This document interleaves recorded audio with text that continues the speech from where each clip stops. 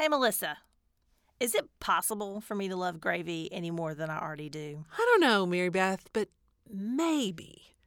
We're already planning for the 2022 season, and we want listener ideas. What kind of gravy would you like to hear? Is there a story that needs to be told? Or maybe a sillier closing line that we should be using. I have never been sold on pouring gravy into your ears. That is so gross. What do you want, Mary Beth? Binders full of gravy? Buckets full of gravy? A gallon of gravy? Perhaps. Tell us, and if we use your suggestions, maybe you will like gravy even more. Visit gravypodcast.com. Got it? gravypodcast.com. And click the survey link at the top of the page. Answer a few quick questions by September 30th, and you could win, dun dun dun dun, a valuable prize. Valuable prize? How valuable? Very, very valuable. We'll ship a Gravy t-shirt to 3 randomly selected responders. Yay!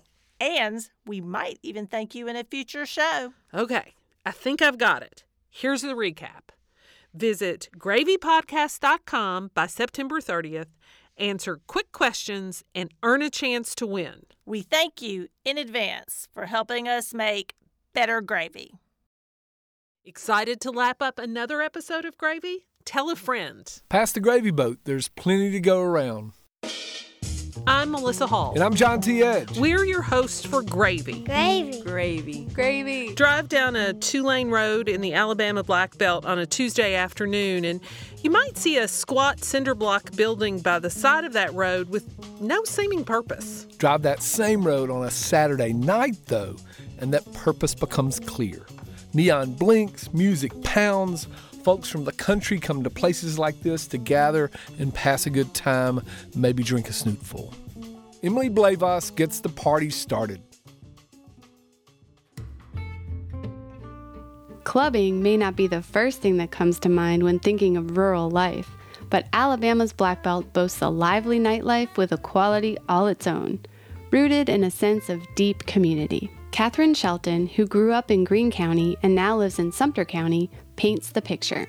She was raised on a horse and cattle farm in the 1960s and 70s alongside 4 generations. I was the oldest child near my grandfather, and I happened to be a girl. So he taught me all the things. I'm pretty sure he would have taught my brothers had they been the oldest. I learned to ride horses. I learned to fish. I learned to hunt. I learned to drive. The first thing I drove was a tractor. Catherine's grandfather, Mr. Isaiah Mack, was fiercely dedicated to his community. He believed in treating people right. He believed in helping anybody he could when he could. Your blessings come from helping others. This commitment to mutual care was pervasive in Greene County when Catherine was growing up. When it was a farming community, people pitched in and helped each other and did what they needed to do. If your crops came in and your hay baler broke or whatever, the neighbors would come and help you gather whatever you had and vice versa. Everybody grew something that pretty much that the other person couldn't, so they could share and they could trade out stuff. Say, for instance, my grandparents never did plant sweet potatoes, but there were other farmers who had sweet potatoes, so they would give us sweet potatoes. We may have had more corn than the other neighbor, whatever, so we would give them corn. And when they used to kill hogs, that was a community affair. This tight-knit sense of community extended from work life to social life. It existed at church, softball games, and at the bootleggers. That was more of a socializing thing than anything else because, you could go to the liquor store and buy whatever you wanted. But after hours on the evenings, after church on Sunday, shame to say, but everybody would make their way down to the bootleg place, and there'd be fried chicken and pork chops and ribs and card playing and domino playing and blues and music. Back then, every community had a bootlegger. Say, for instance, around here, probably a mile in either direction, you probably got about 4 or 5 different little communities. And whatever community you was in, that person had a bootleg in that area. A lot of the women were bootlegs. more so than men. Because a lot of women got into it because either they had a house full of children and they had no way to feed them and take care of them, or the husband died. Because, women didn't have jobs until they, it couldn't work. So you had to do something. So it's kind of like the community would rally around that person. Catherine says most bootleggers made corn liquor out of home-based stills. You had to know what you was doing when you was making that stuff.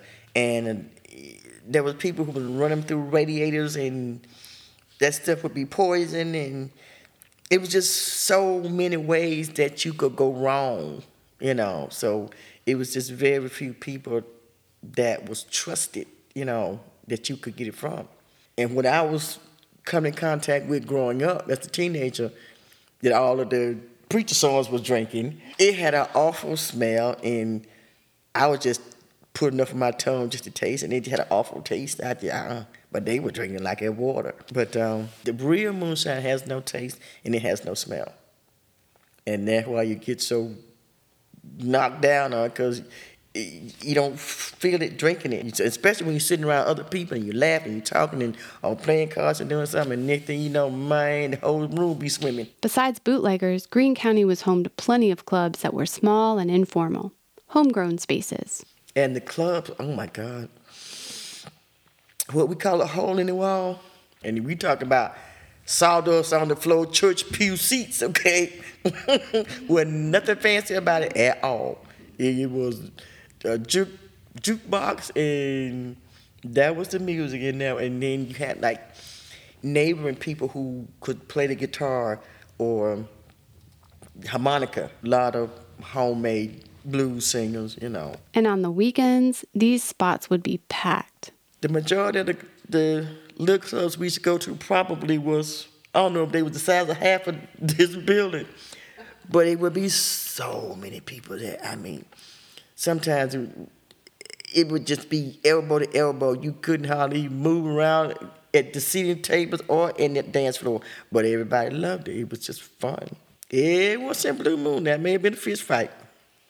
It was in Blue Moon, and usually they'd be too juiced to fight, so they fall around the ground a couple times and give it up. But it was none of this violence like it is now. And we'd be out all night. I'm talking all night long. Everybody knew where all the clubs were in the area. And everybody knew each other, so the people who run the nightclubs were going to church with us too. And everybody knew everybody's family, So if you out there acting silly and whatnot, your parents knew about it before you got home. And it wasn't no hiding nothing. Catherine spent decades away from Alabama, living in Maryland and New York, and when she returned home to care for her mother, she found the black belt changed. Instead of coming out of high school, going into the farm and continuing that going on, people started going to college. So that type of community died out eventually. So now Greene County is no longer an agricultural area. You have people that own land, but especially black people, the majority of black people are just paying taxes on land. They're not doing anything to make money for them.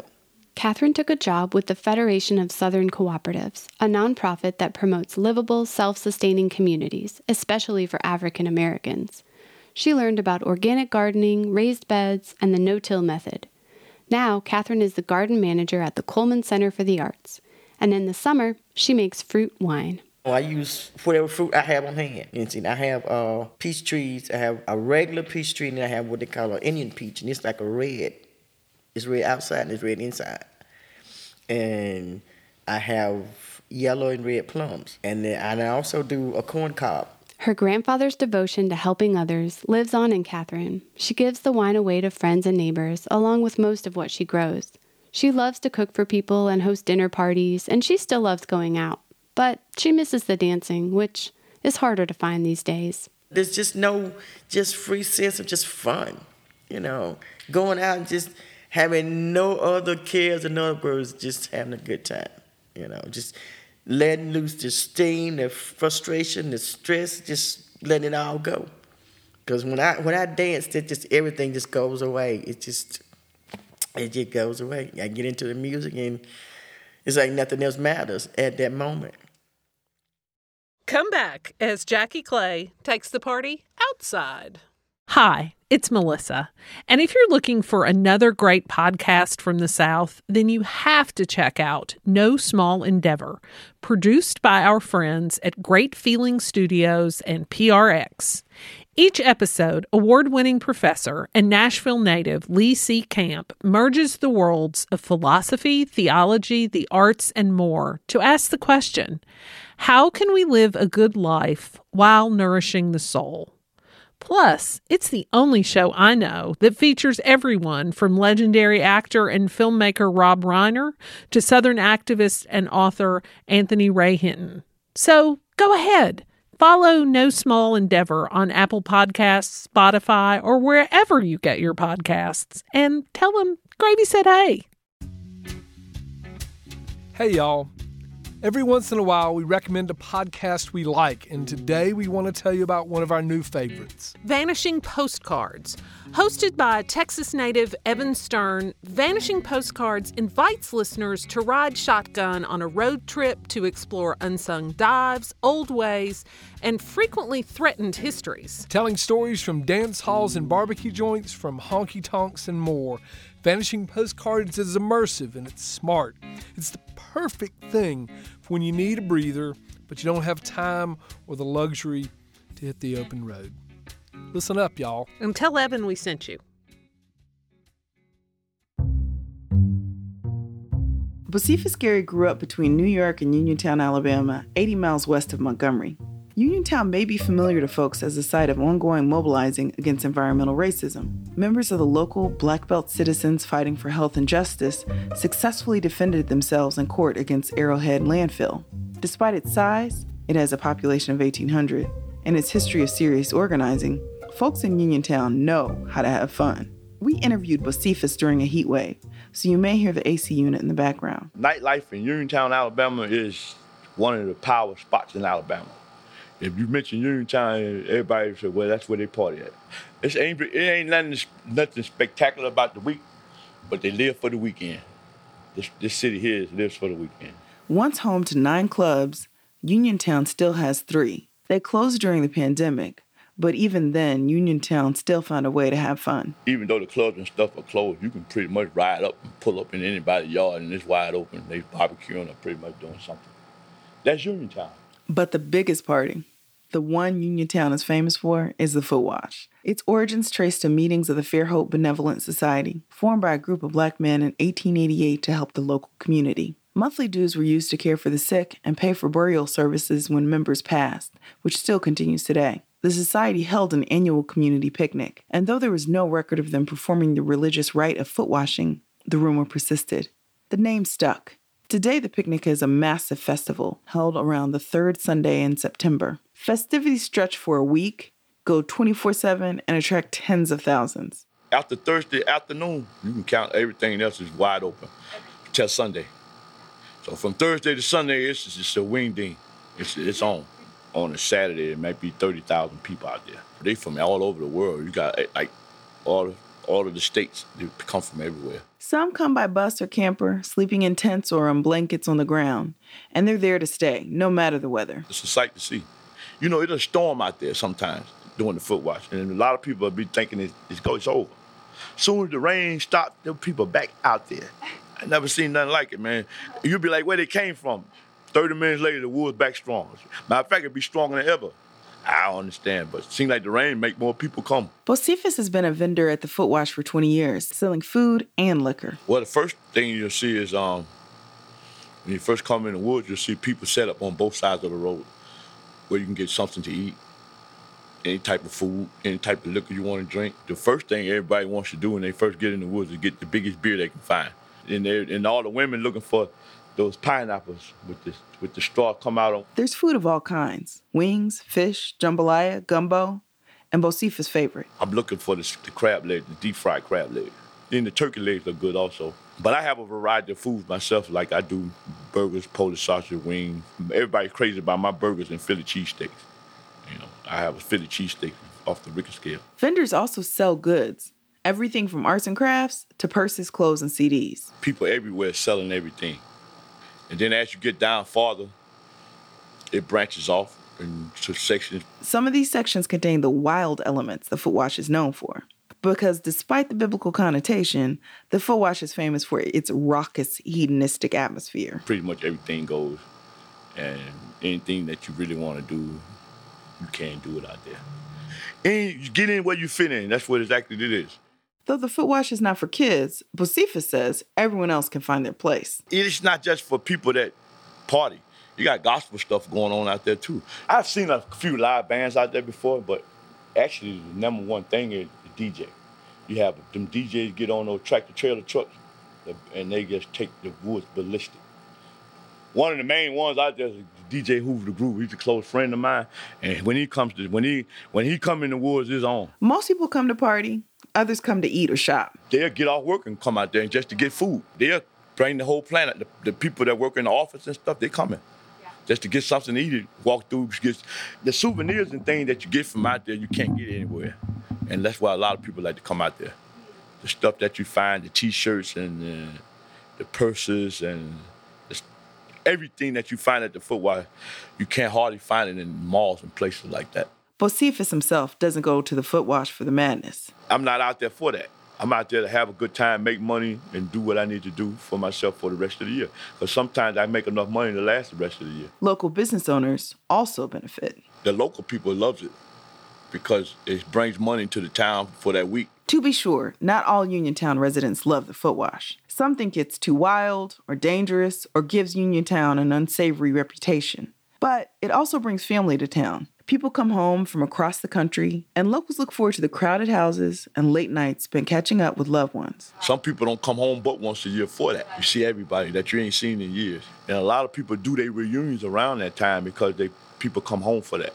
And it's a great time for class reunions also. Foot Wash vendors also look forward to seeing each other. Bocephus sets up next to the same purse vendor from Atlanta every year, and used to set up next to Mr. Johnson from Mobile until he passed. And he used to sell the best gumbo, the seafood gumbo in the world. But since he died, they don't come no more. And I kind of miss him. His wife and kids, it should be and I used to look forward to seeing them every year because it ain't all about I can make more money than you. Because there's enough money out there for everybody. I mean, if you got 30,000 people, one vendor can't feed everybody. So the more vendors, the better it actually is. The vendors look out for each other. And in recent years, Alabama Power has provided electricity, and the Alabama State Troopers have increased their presence, which improves safety for everyone. It had got out of hand and once upon a time because people was walking around with the guns on their shoulders and whatever type of drugs, just letting people know that's what they have. So when the state troopers came in, they were trying to get it back to the tradition of what it really is. To Bocephus, what Foot Wash really is having a good time with family and friends, doing anything you want to do, and coming home safely when it ends. But why do they call it Foot Wash? Because when you leave from out there, your feet be so dirty that you got to wash them. At least that's how the joke goes. As Catherine and Bocephus tell us, Black Belt nightlife is grounded in community and mutual care.